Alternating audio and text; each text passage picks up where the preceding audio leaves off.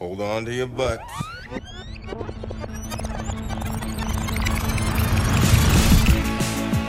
Hello and welcome to episode 31 of the Reviewed Movie Podcast. I am Ivan Kander, and as always, I'm joined by my two co-hosts, Dave Glanz and Mike Morandi. Say hello, gentlemen. Hello, gentlemen. And joining us all the way from sunny Seattle, Washington, is film critic Laramie Legal. Say hi, Laramie.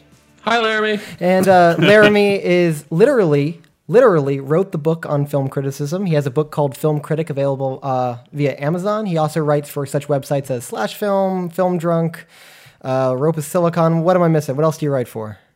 I think that's it. Okay. That's it? I think that about covers it. And this is the podcast where we talk about classic movies in a modern cinematic context to determine whether or not they hold up to repeat viewings. And on modern viewings. And on today's episode, we are going to break the very first rule of Fight Club and talk about Fight Club. I want you to hit me as hard as you can. Why? How much can you know about yourself? You've never been in a fight. Wait, let me start earlier. Like many of you, I was stuck. You want me to deprioritize my current reports until you advise of a status upgrade? Make these your primary action items. I couldn't sleep. No, you can't die from insomnia. I'd flip through catalogs and wonder, what kind of dining set defines me as a person? This is your life, and it's ending 1 minute at a time. I prayed for a different life. Soap. I make and I sell soap. And this is how I met Tyler Durden. Come on, hit me before I lose my nerve. Ow! You hit me in the ear! It was on the tip of everyone's tongue. Can I be next? We just gave it a name. Gentlemen, welcome to Fight Club. The first rule of Fight Club is... Wow, nice. You do not talk about Fight Club. Is that your blood? Some of it, yeah. After Fight Club, we all started seeing things differently. First and second rule, I think. That is the first and second rule of Fight Club. Now, Fight Club, if you're living under a rock or have no idea, or just a moron, Fight Club is a movie that came out in 1999. It's directed by David Fincher. It stars Brad Pitt and Edward Norton, and it's a film that focuses... what's a good plot synopsis here, Dave? Can you help me out? It's two men that form an underground boxing club. There you go. And that's it. That's a good actual general description. And soap company, too. And it's based on a Chuck Palahniuk novel, who is a famous writer for having a very unique voice, especially in the 90s and mid-2000s. So because you're our special guest, Laramie, and I don't know how much time you have, I'm going to start with you with an easy question. When were you first exposed to Fight Club?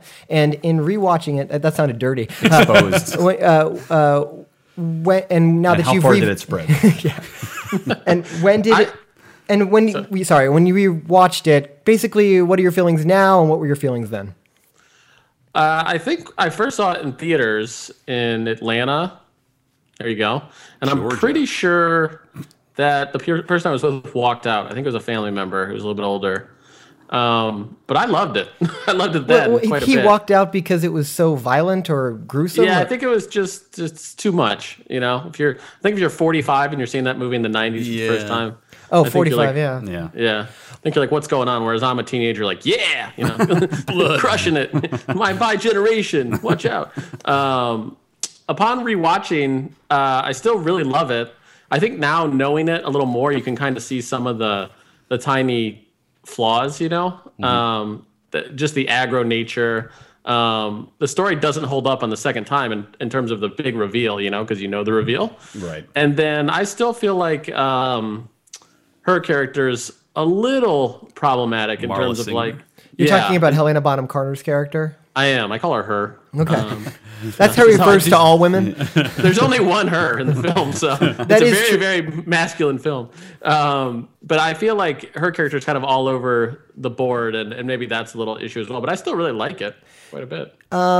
And, you know, I think that at this point, since we're talking about a movie that's been out for 15 years, I think that it's safe to say we can just spoil the heck out of it in the sense that this is a movie about that is precipitated on a very big twist, much like The Sixth Sense, which actually came out, I believe, in the same year. And it's a film where Edward Norton, the narrator, and Brad Pitt, Tyler Durden, are the same person. And that's the big reveal in the film. Mike, I'm guessing you've seen Fight Club before or no? I actually have, yeah. Okay, Yeah. So now and then, give me your rundown. Yeah, I think it's weird. I liked it more from one. Okay, I think the first time I watched it, I thought the content was fine, but I was like, I guess it's pretty cool. I mean, I guess it's I think it was the year of twists. Like I think I was just used to twists at this point. 'Cause she had The Sixth Sense. Sixth Sense, which I think did it a little bit better. But it was okay. I mean, I enjoyed it for what it was, and now I liked it. I think I appreciated it more as a movie and as a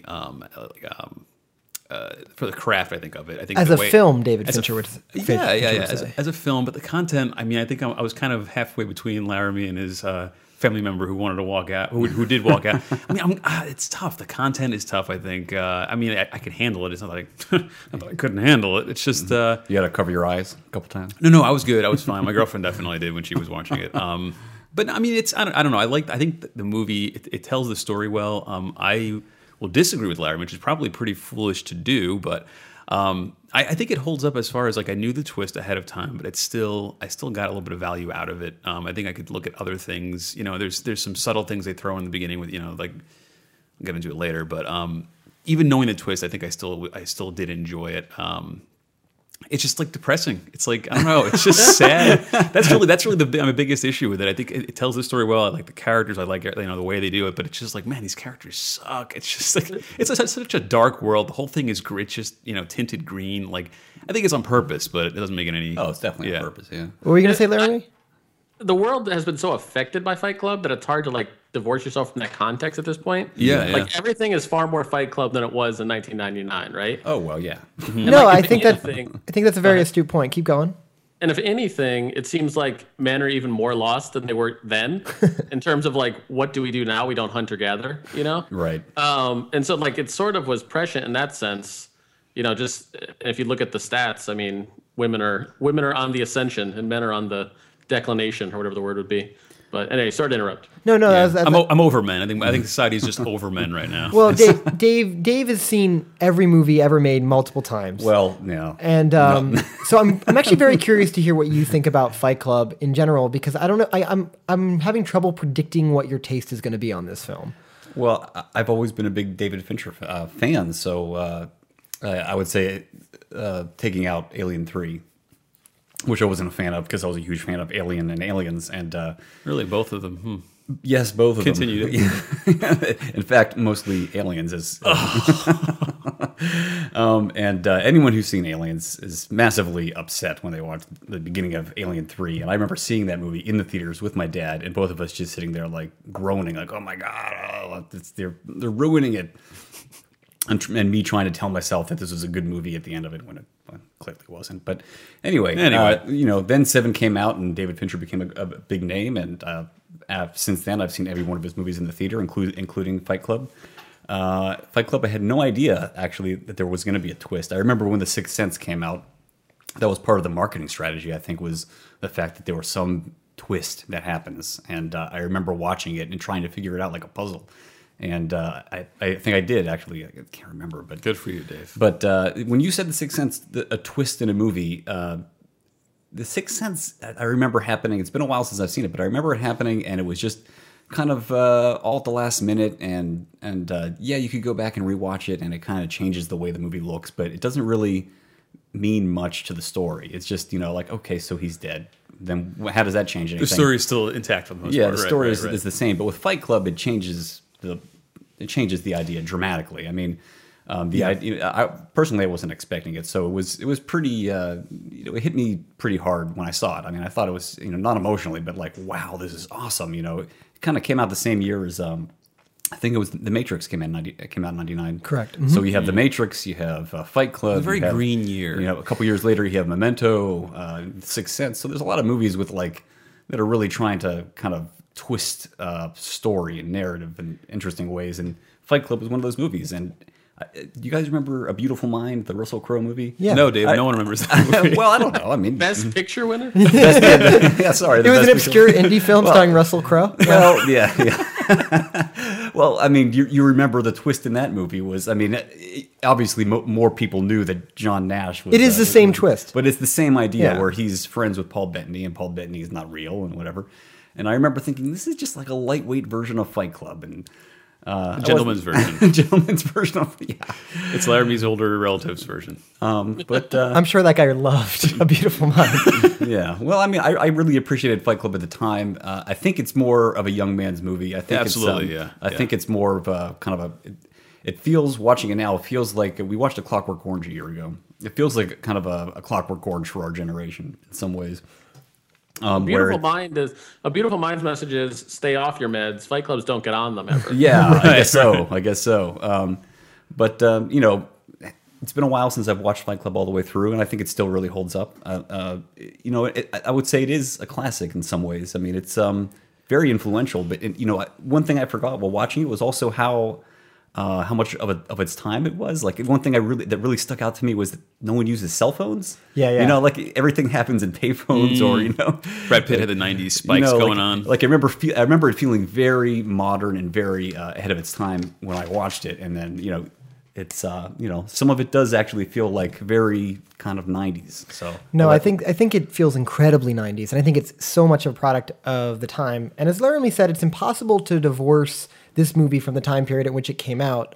This movie has been incredibly popular on DVD. It failed at the box office. It was number one the weekend it came out, though. But I mean, it's not like it didn't really land critically. It was mixed critically. Mm-hmm. It didn't make huge box office numbers. And then on DVD, it kind of found itself amongst young, angry college kids and bros. Which is weird because it's totally against young, angry college kids. And Fight Club becomes this movie where it's almost like the Scarface thing, where people like Scarface became like the representation of hip hop culture in the 90s and the 2000s, and Fight Club became like the poster you'd see in every bro's dorm room. Yes. And almost to the point where this film is currently the number 10 ranked film of all time on IMDb's top 250 list. And I know that's not a harbinger. Number 10? Number 10. Wow. And that's not a harbinger of quality because Shawshank is number 1 in IMDb's system. You watch your mouth. But like, just the fact that it's that popular and has retained itself that much is pretty crazy.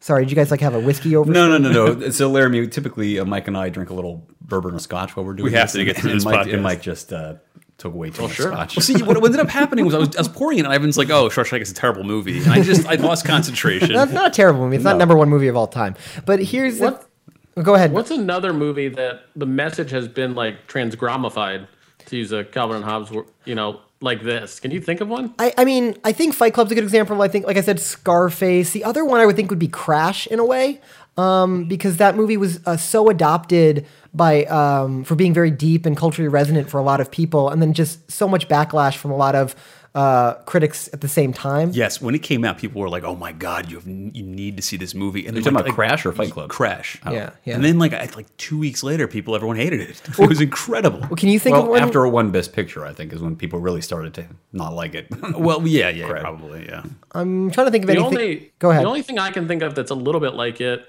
is the quote, "Religion is the opiate of the masses," is always seen as a negative anti-religion view, but it's actually, he meant it positively, like opiates are good for people. Yeah. And we need them like in society. So that one's always taken like out of context, but I can't think of an actual piece of art. The thing that I find so amazing about Fight Club, and in my experience, I watched it in college for the first time. I saw it a little bit later when it had hit that cult status. I remember liking it a lot because I was like, cinema will never be the same after I've seen this movie. It feels very important. It does. It feels very smart, too. It feels like Fincher's punching a lot of things in the face. And when you're 19 like I was when I see it, you think it's like the greatest movie of all time. Right. Yeah, this movie, just like, I'm trying to think which one we were talking about. Clerks. It feels very smart when you're in college, and when you get out of it, you're like, No, I would disagree with it because this one still feels pretty. This seems smart to me. It feels smart. It does feel smart. It speaks smart, but I feel like the content's still very college room philosophy, like anarchy. A lot of it, yes, but definitely not all of it. Here's what I think. I think that if you take the message of the movie at face value, which we can try to parse out what the message is. I'd like to. But in general, I think what the movie is talking about is breaking free from a lot of the consumerism that society, like the way that men are put into the boxes of how they should be, and kind of breaking forth from that. And then the bro response to that is, great, man, let's light shit on fire. He's break out of a stereotype, but they are fulfilling a stereotype. Yeah, it's very that part I think is a little bit, I don't know how to actually phrase it, but that part doesn't really resonate with me anymore. But I think there's a way to read this movie, and we'll get into this afterwards, but I think there's a way to read this movie where absolutely nothing in the film is real at all. Nothing. I think Marla's fake. I think. I'm sorry. You think this, or you think? I think. Well, I'm leaning towards that way now. I think Marla's fake. I think Durden is fake, and I think the entire Project Mayhem thing is fake. I even think the house on Paper Street, the dilapidated house where they go to, I think that's completely fake. All right. I think nothing in the movie is real. So let's pause right there. Hold on. Okay, go ahead. Pause. I think here's my theory on Fight Club. I think it's a movie about a man who lost his testicles to testicular cancer. Oh my God. And I think it's about a man who's struggling with that, and he is a mental person, and this is his psychological fantasy dealing with that. Because this whole movie is about repressed masculinity, and it's all about doing what you can to get that back. And the movie is so fixated on balls. Like, no, think about this. They're always trying to cut off guys' balls. He meets Marla, who I'm saying is a fictional element of his personality, at a testicular cancer group, which in and of itself is interesting because who lets a woman into a testicular cancer support group? And then just this idea that if he's managed to make up this entire person once, why is he not doing with other personalities? Who's to say that anything else is real in the world? Fair enough, but I think if you do go around that route, I think everything falls apart. Because then if Marla is not real, then that whole thing, the fact that she didn't know about Tyler, I think it's just like, well, then what is real? And I think everything starts losing value. I think it's an interesting theory. Laramie, go ahead. I want to do the. I think it's Phil Seymour Hoffman line from Big Lebowski where he's like, "We did not think of that, dude." Yeah, I mean, I would never bet ever considered that theory. It's interesting. Well, I mean, let me just provide some evidence, and I'll let you guys debunk it. But here's my evidence: debunk or rebuff. Debunk. Rebuff or debunk. That's what I was going for. Yeah. Here's my evidence. Okay, so Marla and Tyler both look physically the same. Think about this. They both have spiky hair. They both wear very avant-garde clothing. They both are basically the extremes of certain types of people. Just their wardrobe is similar. That's A. B, the whole idea that Tyler and Marla, he doesn't want Tyler to talk. Tyler does not want our narrator to talk about him with Marla in his presence is a function of the fact that he doesn't want his split personality to acknowledge that there's an other version of his split personality in his brain at the same time. There's a part in the movie where Tyler Durden, I believe, says self-help is a form of masturbation, I believe is the quote. And in the film, in the massive like sex montage between Tyler and Marla, where they're constantly doing it in the house and the house is shaking, Jack, our narrator, is reading self-help books the entire time. So you could equate that's his period in the movie where he's masturbating. Okay. Where he's because he's reading self-help books and that's happening. I mean, why even put that detail in if that's like not what you're going after? But let me get into even more details. So you better start bringing out the big punches here, man. I'm not convinced. Go ahead. I'll keep trying. So other points of evidence that kind of work in my favor, or at least trying to work in my favor. So the laundromat scene where she just goes randomly and takes away clothes. She goes randomly to a thrift store. A thrift store and sells it, but she's selling male clothes, not female clothes. And she randomly just picks up, I just feel like that would be in this psychological version of it. He's picking up his own clothes and going to sell it. So, I mean, like little things like that. Yeah. So she happens to pick up male jeans that look like they're Edward Norton's clothes, that kind of thing. And then the final thing I would mention is when he confronts Marla later in the movie after he's escaped from her in his life for a little bit, he says, I haven't been going to self-help meetings anymore. And she says, neither have I. Because they're the same freaking person. They're not going to self-help meetings anymore. Well, no, she said that she's been going and she hasn't seen him there. I just feel like that. I feel like that. I don't know. I think later on she says that she stopped going to them too. After she said that, since she didn't see him, she stopped going. Okay. Yeah. I mean, I don't know. All right. Is the case closed? Or No. I'm still. I can keep going. But the other thing is the Project Mayhem people. Yeah. Everyone in Project Mayhem that Tyler recruits is an automaton. Essentially, they're all interchangeable, except for Bob. They're all completely interchangeable. Well, they become that. I think they're supposed to be. None of them are developed in any from a character standpoint whatsoever. You would agree with that, right? None of them have any character. I agree with that, but I agree right? for different reasons. Yeah. So let's say those are lesser forms of his multiple personalities. They're ones that are not strong enough to become the Marla and Tyler stage in his head. So let me ask you this: How does this make it a better movie. I think it makes it a more interesting film because I think it's less about, hey man, screw the police, screw consumer culture. It's all about anarchy, dude. I feel like that's a very lame thesis to take away from the movie, and I think that's all. I think that's all I get from the movie if I view it just as it's a Tyler Durden split personality thing. And I guess I'm trying to justify why this movie is art in the Fincher sense. Okay, Does that make sense? I'll take what you just said and kind of put a bit of a spin on it. I think you are right in the sense of the movie is about a guy who lost his balls to whatever, prostate cancer, right? And he's trying to find his masculinity. But I would say more in a symbolic way. I think he lost his masculinity, his quote unquote balls, due to just I think his everyday life, his job, whatever. I think everything you're saying makes sense, but I think it's more symbolic. I think Marla does, and Project Mayhem actually does exist. I think the world's a little bit extreme. I think it's like this movie is a satire. It's a very dark satire. But I think it's a story of. I think just because it's satirical doesn't mean it's not actually happening. Well, okay, I'll ask this to both Dave and Dave first, then I want if Laramie. Let's get Laramie to chime in first. Dave, Laramie, you go up. Well, Laramie, if this movie is taken at face value that it's just about a split personality thing and an anarchic group forming and wrecking mayhem, like what is the actual theme of the movie? Like what is it trying to say? Well, see, and I take away from it more the "we don't need another woman" line.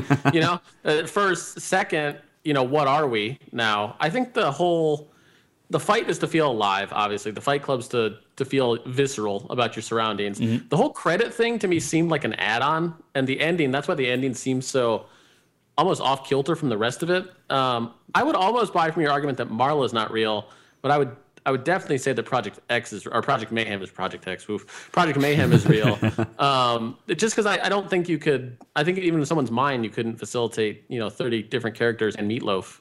Yeah, especially not Meatloaf with boobs, by the way. At some point, it gets weird. But I don't think it's the anti-consumerism message necessarily so much as it's the "what do I do now" message. As you get more and more tech in the world, even though there's not, cell phones in this one, but as things become easier and easier and you can fly thousands of miles and you can, have a car and drive everywhere, like what do we do with our time? How do we fill our lives?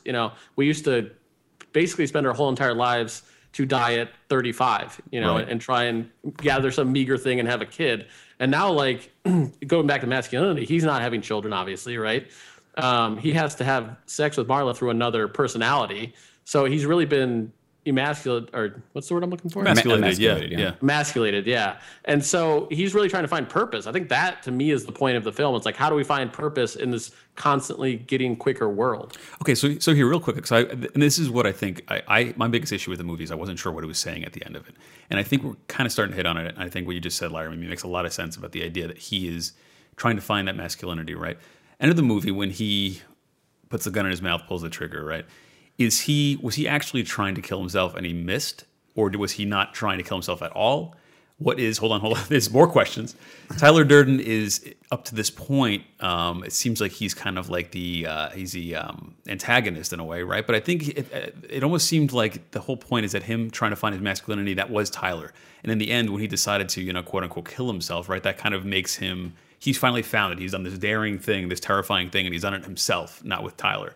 So in some way, he's kind of found it, right? Is that kind of like... I'd say the fact that he's willing to kill Tyler means he's found himself. There you go, I think it's an extension of the acid test in that if you can take that pain, right, then you have then discovered your true emotional core. I don't think he was trying to commit suicide. I think he actually, in his head, was killing Tyler to save himself. I think it's kind of a mirror of the car thing where he's telling him, like, let go of the wheel and just go for it kind of a thing. But he, it's the more extreme version of that. Well, I guess my big issue, I have a huge problem with the ending of this movie. I really don't like it. I actively did, like, the final sequence, like, bother. I think from a technical standpoint, it's awesome. Like, it's very visceral and cool. But it makes no sense to me how he survives that gunshot. It still makes no sense for me. Well, like, he shoots himself in the face, and the guy's like, "Hey, you okay, bro?" And he's like, "Yeah, all good." And it's just like, really? Well, I think he missed. I think he just shot through his cheek. That's how I took it as. A few punches to the face, like, in general, would probably kill you the way they hit each other. So I mean, if you can believe that, you might as well believe a guy shooting at his cheek. I think things are a little bit heightened physically. I think that people can withstand a lot more in this movie than they let me just jump in a little bit because I'm listening to what everybody's saying here. Sorry. Okay, so, and we're all wrong. So Ivan has his theories.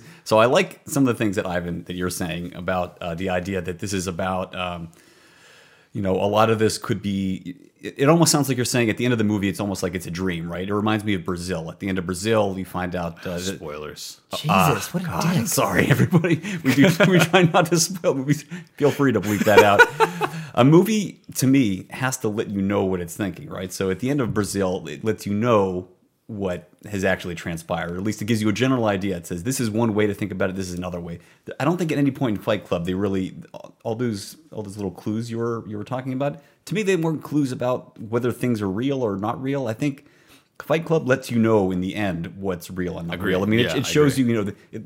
Brad Pitt literally says like, "I'm you and you're me. We're the same person." I mean, there's no because the ambiguity. 20-year-old morons watching it. It's the only way they're going to get that. Well, maybe, but no, I agree with you. But I agree. But I do remember how this movie was read differently by people. I remember going in to see this movie and thinking, "Wow, I thought it was going to be a movie about I read reviews. I read lots of reviews at the time. Obviously, I was very interested in Fincher, but I didn't read enough to know that it was going to be like a really kind of an anti-consumerist manifesto or whatever you want to call it. The ending has always felt so tacked on, hasn't it? Like, well, I don't know. I mean, so when the ending, are we picking up from just everything in the top of the building where they're watching? Yeah, I guess my question for you, Laramie, is when does it fall apart? Because it falls apart for me as soon as he starts having a shootout with Durden in the parking garage. Yep, right in the basement, the parking garage. Yeah. See that part? Yeah, I mean that's always really worked for me. I mean, it's. Because I love the reveal of that he's Tyler Durden. He talks to the guy who's wearing this amazing like head support thing. It's just this awesome visual thing. Yeah. He's like, "Is this a test, sir?" Like, it's just like, yeah. I love that. The reveal is awesome, unforgettable. But let me say why I think the ending works for me, and what I really think this movie is about. And it's interesting because you can have multiple interpretations of this movie. To me, this movie, I wrote it down. It's a movie about the healing power of catharsis. Okay. Oh, that was deep. All right. No, I mean it's maybe. I think that's a wrap. I think we're good. I mean, and to me, this ending, shooting himself in the head or the face or whatever, is the ultimate form of catharsis, committing suicide. Right? It's like, jeez, Dave, good God. Well, listeners, we don't endorse that in a dark sense. No, I'm not saying you should go shoot yourself in the head, but I mean, it's like a, it's a satire. It's kind of a joke. It's like, boy, let's just think about what actually happens in this movie. I mean, everybody's going through some kind of massive life change in this movie, right? I mean, Marla's a suicidal person. He's come to Jack, the narrator, has come to a point in his life where he thinks, nothing is worth it. So, all that's left to do is beat myself to a pulp, and he's forming a terror.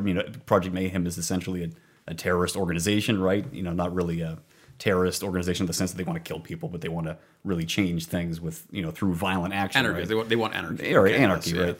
So and going to all these meetings where it's crying is kind of the way to heal. I mean that's catharsis, right? I mean that's a way of breaking through and finding yourself or whatever. So and how for a while that was very healing for him, that he was able to let go and have this catharsis. Right. And that, yeah. So that to me, that's what it's about. And the ending works because it's it's like he's gone through the ultimate therapy session, and he looks at Marla and says, "You met me at a very strange time in my life." And then 9/11 happens, and that feels kind of awkward.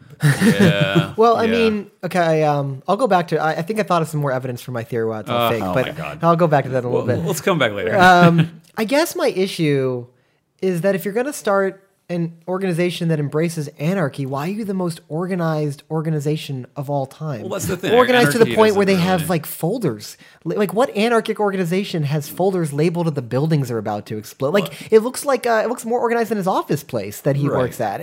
But that's the thing about anarchy. I think anarchy as itself much cooler. falls in on itself. Well, it's like there's. Did you not see Zero Dark 30? They had like 400 million CDs with stuff on there. I just think there's something about the idea that in order to destroy consumerism, you need to make conformism. You need to find a group of people that are willing to conform exactly to what you believe in. That seems like odd to me. I feel like the message of the movie is conflicted with itself. If that's the case, I don't think so because I think it's about the. I think it's criticizing. In a lot of ways, it's criticizing church and religion and cults. But it's its own religion. It's its own cult. Like it becomes its own thing. Well, so. it's mocking. I mean, Tyler Durden is clearly a cult leader in this movie. in almost every sense of the word, right? I mean, it's the way he talks and the way he acts, and that's what I'm saying. So what's interesting, it's a contradiction as a philosophical standpoint. It's criticizing everything. It's criticizing society for it. It's doing in a different way to its own members. So it doesn't. Right. Yeah.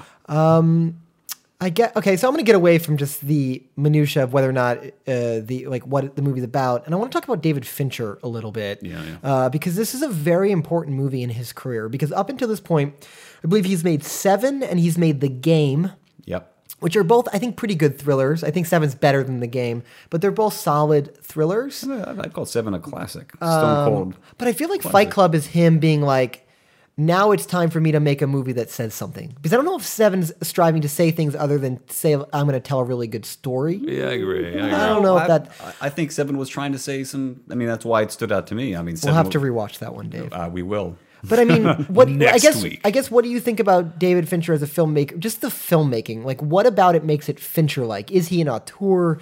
Visually, what is he doing that makes this movie stand out? I'll pose that question for you, Dave, and then we'll kind of go round robin. Well, I mean, at the time, he was doing a lot of innovative things with CGI. I mean, instead of graphics, special effects in terms of the way you can move through environments, right? Mm-hmm. So, I mean, and I think in Fight Club, a lot of it maybe goes a little overboard. I mean, the camera would dolly into a stove, and it doesn't just dolly into a stove; it like spins around the stove and goes behind the thing. It or felt whatever. very CGI at points, but I think it worked well in some scenes, like in the closings when we're getting towards the end, and he's in the van and he's trying to remember what wire he cut, for instance, and his memory kind of goes through the strands of cables inside the bomb. I think that kind of stuff works. So. From just a technical perspective, he was kind of pushing the envelope with CGI a little bit. And it doesn't feel that dated watching it. I mean, it still looks relatively decent to me. But just overall, he was really kind of polishing this underlit style, right? And very precise. In his camera movements. There's not a lot of handheld stuff in this. It's all very, really interestingly staged. Oh, careful! Just lost that. You could tell, I mean, he has this reputation of doing, dozens of takes, right, with his actors and for various, scenes. And you could tell, I mean, it's, nothing feels kind of off the cuff in a David Fincher film. It all feels very, well thought out and very well planned to me. Laramie, are you a David Fincher fanboy, or how do you feel this film stacks up in his canon? Can he just be a fan? Yeah, fan. I'm a fan man. No, I think you were kind of speaking to this, but he's the most technically proficient director I think we've got. He doesn't have any wasted motion, and maybe that's because he does 1,000 takes. But it seems like every scene in his movies is meant to be there. There's a purpose for it. And it's clean. I think that's the best way I can describe his work. I really do like his work. Zodiac's my favorite Fincher film, which is maybe the excess Fincher. Like, it's so long, but it's like a long set of perfect takes in a row, sort of. Yeah. So it's not as like punchy as some of his other stuff, like Seven. The Game and Fight Club both have an edge to them that I don't necessarily think Zodiac has. It just has more of a dread. Mm-hmm. And so I think he's matured as a filmmaker. I wasn't a huge Social Network person. I loved Gone Girl. Gone Girl, to me, goes back a little bit to Fight Club, sort of. It's definitely more pulpy. That's all I'll say. Okay. Yeah, I haven't seen it. Yeah. So. I love Gone Girl, but it's funny that I'm not going to spoil anything. Okay. I will say that I have similar problems in the sense that I feel like the movie falls apart a little bit in Gone Girl as the move towards the third act of the film, and I feel like the same thing happens with Fight Club. So maybe I don't know. I feel like he's a precision director, but I feel like sometimes he loses the thread of what he's trying to say. Does that make sense? In his it's not that his style is perfect, but narratively he loses track of what he wants to do, or it can be a little soulless, maybe. Maybe that's a good way of phrasing it. I think soulless is pretty. So I think he's a very, very technically proficient director, like we've all been saying. Right. Hasn't he been compared to Kubrick a lot? I mean, Kubrick a lot of the time is seen as kind of a cold and calculating filmmaker, and Fincher's probably... Well, he's very deliberate. I think he understands, like, to a hyper extent, like, every single little, like, everything's going to imply by if he cuts in like this, if he does something different here. I think everything is very, very deliberate. But I think he builds a lot of his movies. He's even said it in interviews that like his premise for making movies is that people are genuinely perverts, and he just wants to give them what they want. So I think you see that thread. There, a lot of his films all have that same recurring element of just humanity, look into this mirror of filth. I mean, he did make Benjamin Button, right? Exactly my point. His worst movie. Laramie, what were you gonna say? Go ahead, man. I was going to say, isn't it sort of like Wes Anderson, the Bizarro Fincher? Because all of Wes Anderson's scenes are as well thought out and as technical, but then he just injects all this whimsy into them, right? Like he messes them up on purpose because he can. As opposed to Fincher, who would never allow any mess up to make it to the screen. Fincher is the guy that beat up Wes Anderson when they went to middle school together, right? And then they like they were both like on the same track, and all of a sudden Fincher's like, I'm gonna beat this wuss up, right. But we still have the same artistic inclination. I don't know. Wes Anderson's the guy that. I respect you. Still gonna beat you. And then Wes Anderson rode away on his tricycle made out of gramophones or something like that.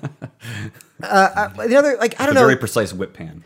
I want to also talk about one. I don't know if this is not an issue I have with the movie in general, but this is a movie that entirely relies on voiceover, almost to the point where it's excessive voiceover. There's more voiceover than dialogue in this film, and I don't know. Does anyone have? Did it start to grate on you after a while? Well, voiceover is a tricky thing. I mean, voiceover is never the strongest of narrative choices, in my opinion. Like, it didn't work well in a movie like Terminator 2, but I think it worked brilliantly in a movie like Goodfellas, right? But voiceover is terrible when they try to sell the narrative with it. Here, it's just Vonnegut. It's just throwaway lines. Sure. Yeah. What started getting on my nerves is like, I am Mike's irritated eardrums. That line, I am Jack's insert body part. We are Jack's disgruntled reviewers. That was getting on my nerves. It didn't bother me, and I think there's something to those to that style of to those lines, because I mean, you still hear I still hear that kind of stuff on the internet. You'll find people's that's how you know it's bad avatars online that are I am so-and-so's this or medulla oblongata. Right. Yeah. I am Jack's misplaced sense of irony. But like, I don't know. It's I guess the way I'd phrase it is that I think that almost they're loyal to the book to a fault. I haven't read the book. I've read a couple Chuck P books, but this one I haven't. I don't know if any of you have. But do you think that you're on a pretty tight, first name basis with him? You call him Chuck P. I can't pronounce his last name, so what am I going to do?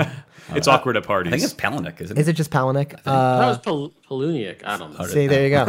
see, I didn't want to be the idiot, but thanks a lot. All right. Is this just service to the book? Because Chuck P has such a unique voice in his books. Like, all his books are like the worst of humanity, but you're fascinated by how awful it is. Like, I don't know if you've ever read the book Haunted, which is like his short story collection, but each one gets more disgusting and awful as they go on, but you can't stop reading it, and you feel like a terrible person. Is he the one with the pool filter thing? Yes, that's the one with I've guts, heard of it, yeah. which is like that's famous because in that story, like he would have readings like at like public libraries and bookstores, and people would leave like in vomit during his public like readings of that short story. Really? So it's rough. I don't know. Is anyone else? I guess I'm the only person that had issues with so much voiceover. Well, I mean, I did too. I never like it. I think it's just Well, I mean, so you didn't think it worked here? I mean, I think it worked. It's fine, but I mean, I think it got toward again. I feel like this movie is it's almost like a marathon to sit through. And it's not that he wastes scenes. It's not that I feel like the movie has extraneous moments. I just felt exhausted after watching this. I don't know if anyone felt the same. Yeah, well, I would agree. I did. You know what's weird? I'll say this: when I'm thinking about it, I can't actually think about anything except the parts I didn't like. Like, sometimes it was seamless, and I don't even think I realized it was him narrating. I guess some kind of, in retrospect. Some portions, like where it gets overly poetic or overly verbose or wordy, or then anytime he does the "I am Jack's" whatever organ, those are the things that stand out to me that I don't like. But I guess the rest of it's okay for the most part. Yeah, well, I mean, for the most part, I think it's pretty great. In fact, I was actually then. Fuck you guys. I mean, I've seen this movie in bits and pieces. I haven't seen it all the way through in a long time, and every time I watch it in bits and pieces, it always feels a little bit like it's not really working as well for me. But sitting and watching it all the way through, I felt like it worked better as a whole. And I can't say exactly why, but when we were talking about Chuck P, we'll just call him Chuck P, right? Chucky P. Chucky P. I was always curious about what the origin of this movie was. Like how did he get the idea? And you would think it's he read was a something book. about fight about. Oh, you got so owned right there. Laramie wins so many things. Oh my god. Well, Sorry. I mean, so I did like reading this one thing he said where he said it was actually he was on this camping trip as a kid. He got beaten up, and he went back to school, and nobody said anything. And he had, I guess that was the inkling of the idea is that when something bad happens to you, when you go into your normal daily life, people don't want to ask you about bad things, right? So this Jack narrator, he goes into his office looking like, his face is bruised, he's bloody and scratched up, and nobody's saying anything. And it's, I mean, that's another really interesting thing about this movie to me is that it's about the things that people don't want to talk about, right? And you don't want to hear about somebody getting divorced, or that somebody has cancer, or that somebody had their balls removed, or what are some of the other groups that he goes to? Tuberculosis. Tuberculosis. Yeah, you don't want to know these things about people. You want to hear, when you watch the news, you want to hear. Typically, you're looking for bad news, right? I mean, bad news sells. But in real life, when you talk to people, you say, "How you doing?" They say, "Yeah, good." People don't say like, "Yeah, well, I have testicular cancer." And, Well, I'll give you credit, Dave, because I think that's the best reading of the movie that I think rises above just the anarchy message. I think the idea that maybe this movie is really about we need as humans, it's most human to confront us when bad things happen, not when life is great. right. So I think that's actually beautiful, Dave. It's like a haiku. Oh my- I don't know. Well, thank Okay. I'm glad I wrote the book. So this is a very important question. On a scale for 1 to 10, how amazing are Brad Pitt's abs? Like, seriously. what's those are- interesting? I those was are watching 40. That shot, they are the- that shot of him, like after he's just the railed crap out of someone, yeah. No, after he's just like railed Marla, actually, and he's wearing the dishwashing gloves, Yeah. which is such a I feel like that's not an unintentional choice. I feel like that's Fincher saying something about how Marla's not real, Yeah. like because No, I say it Durden how- can't touch Marla because they don't exist. So No, he was no. doing something with those gloves, friend. Yeah. Good. It wasn't good what was going on. No, thank you. Well, it wasn't good for us. But that shot is it's like holy crap, that man, like, in that it's I iconic. really didn't even notice. I really didn't. I haven't actually finished the movie, That's but I was weird. just watching Fury, the movie that Tank came out movie. last year, the tank movie that came out. Yeah. And there's a scene where Brad Pitt has to remove his shirt, and I was looking at it, and the contract. Michelle was watching with me, my wife was watching with me. I was saying, look at this guy, he's 50. I mean, it's ridiculous. I mean, how can you look like that when you're 50 years old? Benjamin Button is not- I think what we're trying to say here is that he was probably just born with abs, right? He looked like that from the beginning. So I guess go round robin. Any final thoughts about Fight Club? I guess my question for people is this an essential movie? Is this a Fincher film versus how Fincher has films and movies? Is this a Fincher film A? And is this essential viewing when would you suggest that all the youngins growing up now who, are growing up in a time when cell phones have only existed and a lot of the stuff in this movie will be very foreign to them technologically, is this movie worth watching? And I'll start with you, Mike. I am actually going to pass the baton to Mr. Legal and have him go first. I feel like he's got a lot to say, and I want to hear more. And I need some time to think about it. So. Yeah, Mike just doesn't know what he wants to say. So Laramie, go. I do think it's relevant today, just because of the frenetic nature of the film seems to be dovetailing with where the world is going.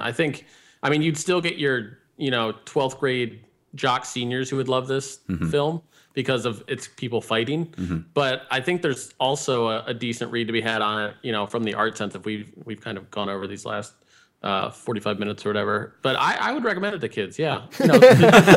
Kids or Fine family film. I want to. Have you guys ever seen the edited version of this movie? Like if it shows on TBS or TNT or whatever. It's one of those movies that really feels awkward. It's like watching Goodfellas on you need to have there's this scene where Edward Norton is beating the shit out of Jared Leto. And which we've all wanted to do. Right. You mean Wait, Leto? Is it Leto or Leto? I don't Leto. know. Jeremy, Laramie, what'd you That's say? my catchphrase for when I eat like 12 pancakes. I wanted to destroy something beautiful. Right. That's a good. I mean, that scene, it's the violence and the way his face hits the ground and the blood and the sound effects. I mean, that stuff is kind of essential to that scene. You know, when you watch a scene like that on, you know, where they pull that stuff out, I mean, it's kind of meaningless. Mike, now that you've had a chance to stall, what are your thoughts? Yeah, I need a little more time. No.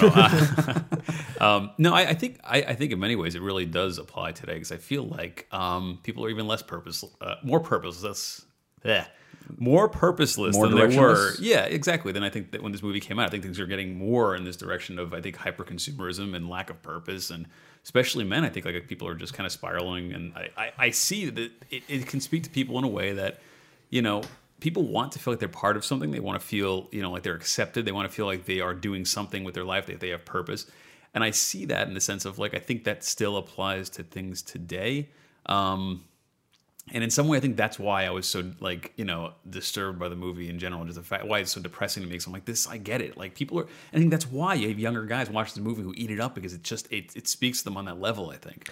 Like, man, I have been, you know, abused or not, you know, I have been put down my entire life. I do deserve to, you know, it's like it's an affirmation for men, for some people. And I'll say what's interesting though is just a final note. I think as I'm watching this movie, I'm sure a lot of people think this is awesome, but it just like bothers me that you could have like, and I feel like people are gonna watch this and get an idea of like, yeah, man, I want to join a gang like this. This is cool, right?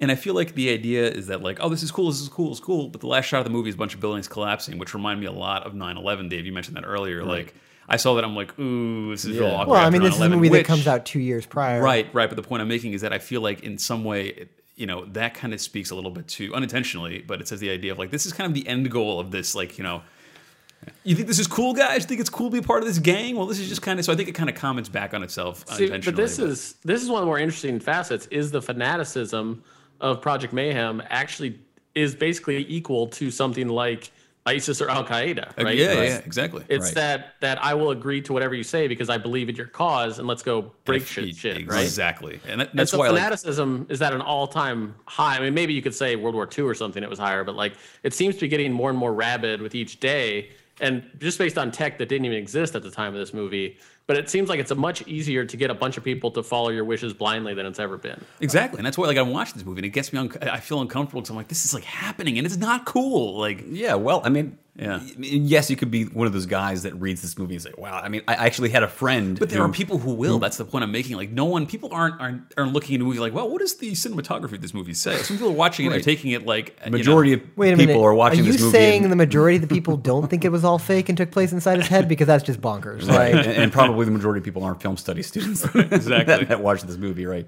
I don't know. For me, I mean, this is going to sound a little weird, but I mean, to me, this movie was a little bit uplifting. And when you say it was depressing, wait, so you think the ending is a positive one, right? I mean, because that's my reading of the movie is that, like I said, it's a movie about the healing power of catharsis. All right, so when he turns to her and says, like, "You found me at a very strange time in my life," I mean, he's obviously made some kind of breakthrough. So I see this as like a satire of like therapy. I mean, this is like the ultimate, you know, therapy session for this character. And it, you know, whether it's real or not, to me, doesn't mean anything. I mean, it doesn't matter. I mean, no, it doesn't. It actually really doesn't. I mean, all that matters is that it's about a character who's confronting himself and certain things about society or whatever, and he's made some kind of breakthrough. Well, and it doesn't hurt that it ends with this amazing Pixies song that's kind of very uplifting in a way. So I'm glad you actually didn't call them the Pixies. They're just Pixies. That's very Pixies, whatever. No, that's true. They're just Pixies. But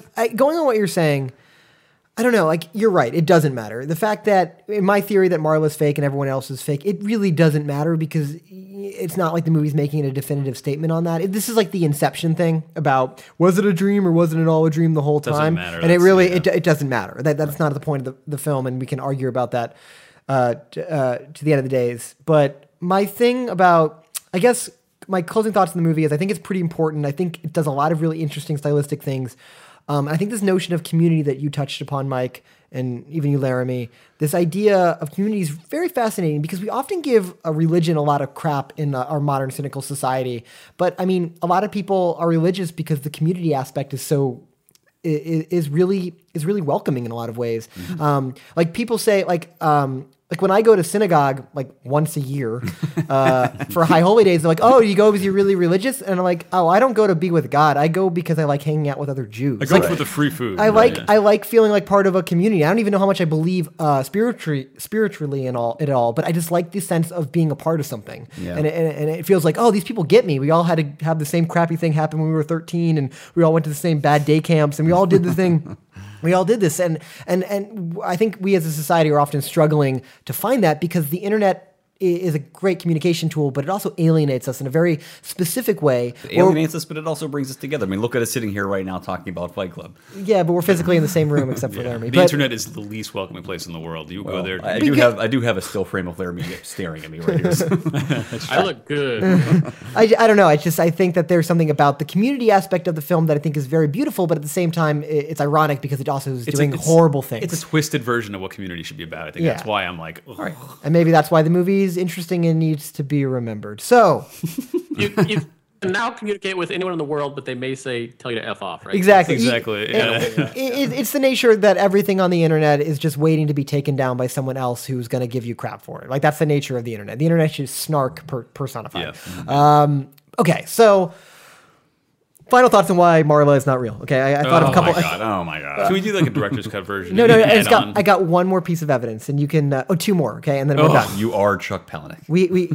We have two more, and then we'll close out the podcast. Here's one. Okay. There's a scene when he leaves. When Tyler Durden leaves with Marla from her hotel room. You know that scene where he picks her up from the hotel room and they're running away from the cops and stuff like that. There's a scene.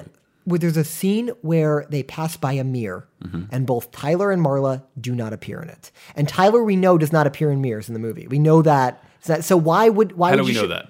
Because you see, like you never see Tyler reflected in the film. This is getting a little Jim Garrison for me, JFK style. I mean, okay. Second point. So in my theory, Marla and Jack, our narrator, are the same person, right? The final shot of the movie is.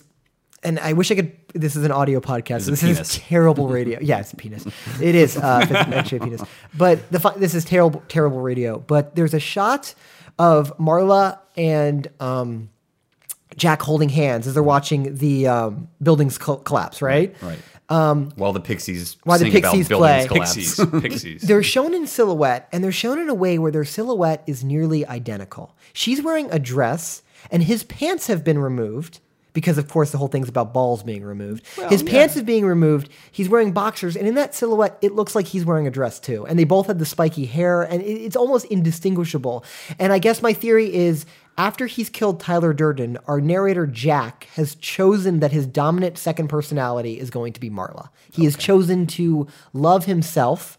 He's chosen to love himself because Marla is himself. And that closes out the podcast. Thank you very much for listening. I completely 100% reject your theory, but it's interesting to hear it. All right, that's fantastic. I think you're making good points. I think I appreciate the value in it. Again, I'm sorry. I have to disagree. I think it's. If anyone agrees with me, let me know in the email on life. Facebook or on comments because we can hang out and talk about it. I thought one more interesting thing about this movie was the fact that it's a movie that's so anti-consumerist, but I remember it having this really interesting marketing campaigin. You know, like there's also a video game based on it, I bought the Blu-ray for this because it's relatively cheap now, and I think they did the same thing with the DVD. The menu shows up and it's a completely different movie. In this case, it was a Drew Barrymore movie called Never Been Kissed, and then the screen goes a little pixelated, and then it transitions to the Fight Club DVD menu. Oh, that's pretty cool. So like stuff like that. I remember there being a lot of kind of weird soap advertisements at the time, and nice. So it's weird. It's a stylish movie, even the way it was presented to people. Right. So it's it's a movie that embraces consumerism while at the same time rejecting it. So you could say. Laramie, where can people find you on the internet? And are you in agreement with me that I'm totally correct that the movie is entirely fake? Don't do it, man. Don't do it. I mean, I'll give you. I'm 20% more there than I was. Let's put it that way. Okay, thank you. That's very diplomatic.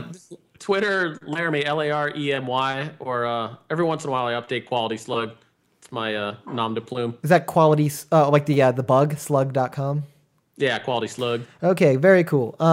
Dave, where can people find you on the internet? I get to go next. Dave Glanz, Glanz on Twitter, and DaveGlanzProductions.com. And Michael Morandi, where can we find you? Twitter at Mike Morandi and on MikeMorandi.com. I should probably mention that one. And also, I just joined Dribble. That's with 3 B's. Oh, you got invited to the... I finally got invited to Dribble. Killing it. It's going great. I don't think I've ever been invited. I feel really lax as a motion designer. Well, if you guys are motion designers or animators, you want to check out my work, feel free. Do we want to talk about what we're going to do next, or do we not? Oh, yeah. Dave, what are we doing next? It's my choice, right? Uh-huh. So we've been doing a lot of male-centric movies, so I decided we should do something a little female-centric. What Women Want with Mel Gibson. What women? No. Okay, so this one's a good one, actually. The Piano, the Holly Hunter movie from '93. Oh, God. Okay. Oh, my God. Have you seen this one? Yeah, it's so long. All right. It's not that long. Can we do another movie, please? Well, we could do another movie. That was one option. Can I?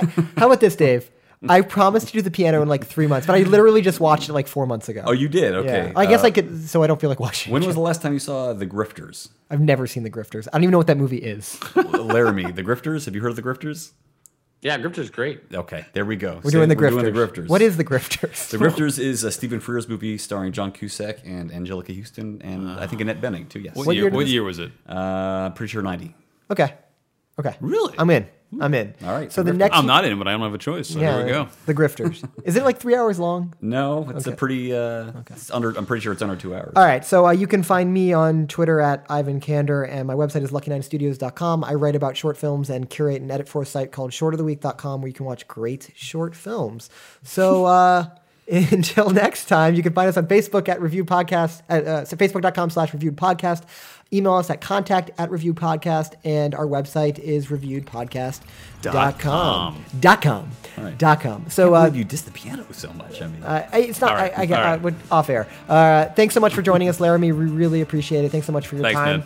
Man. And we will see you all next week or 2 weeks from now. Bye.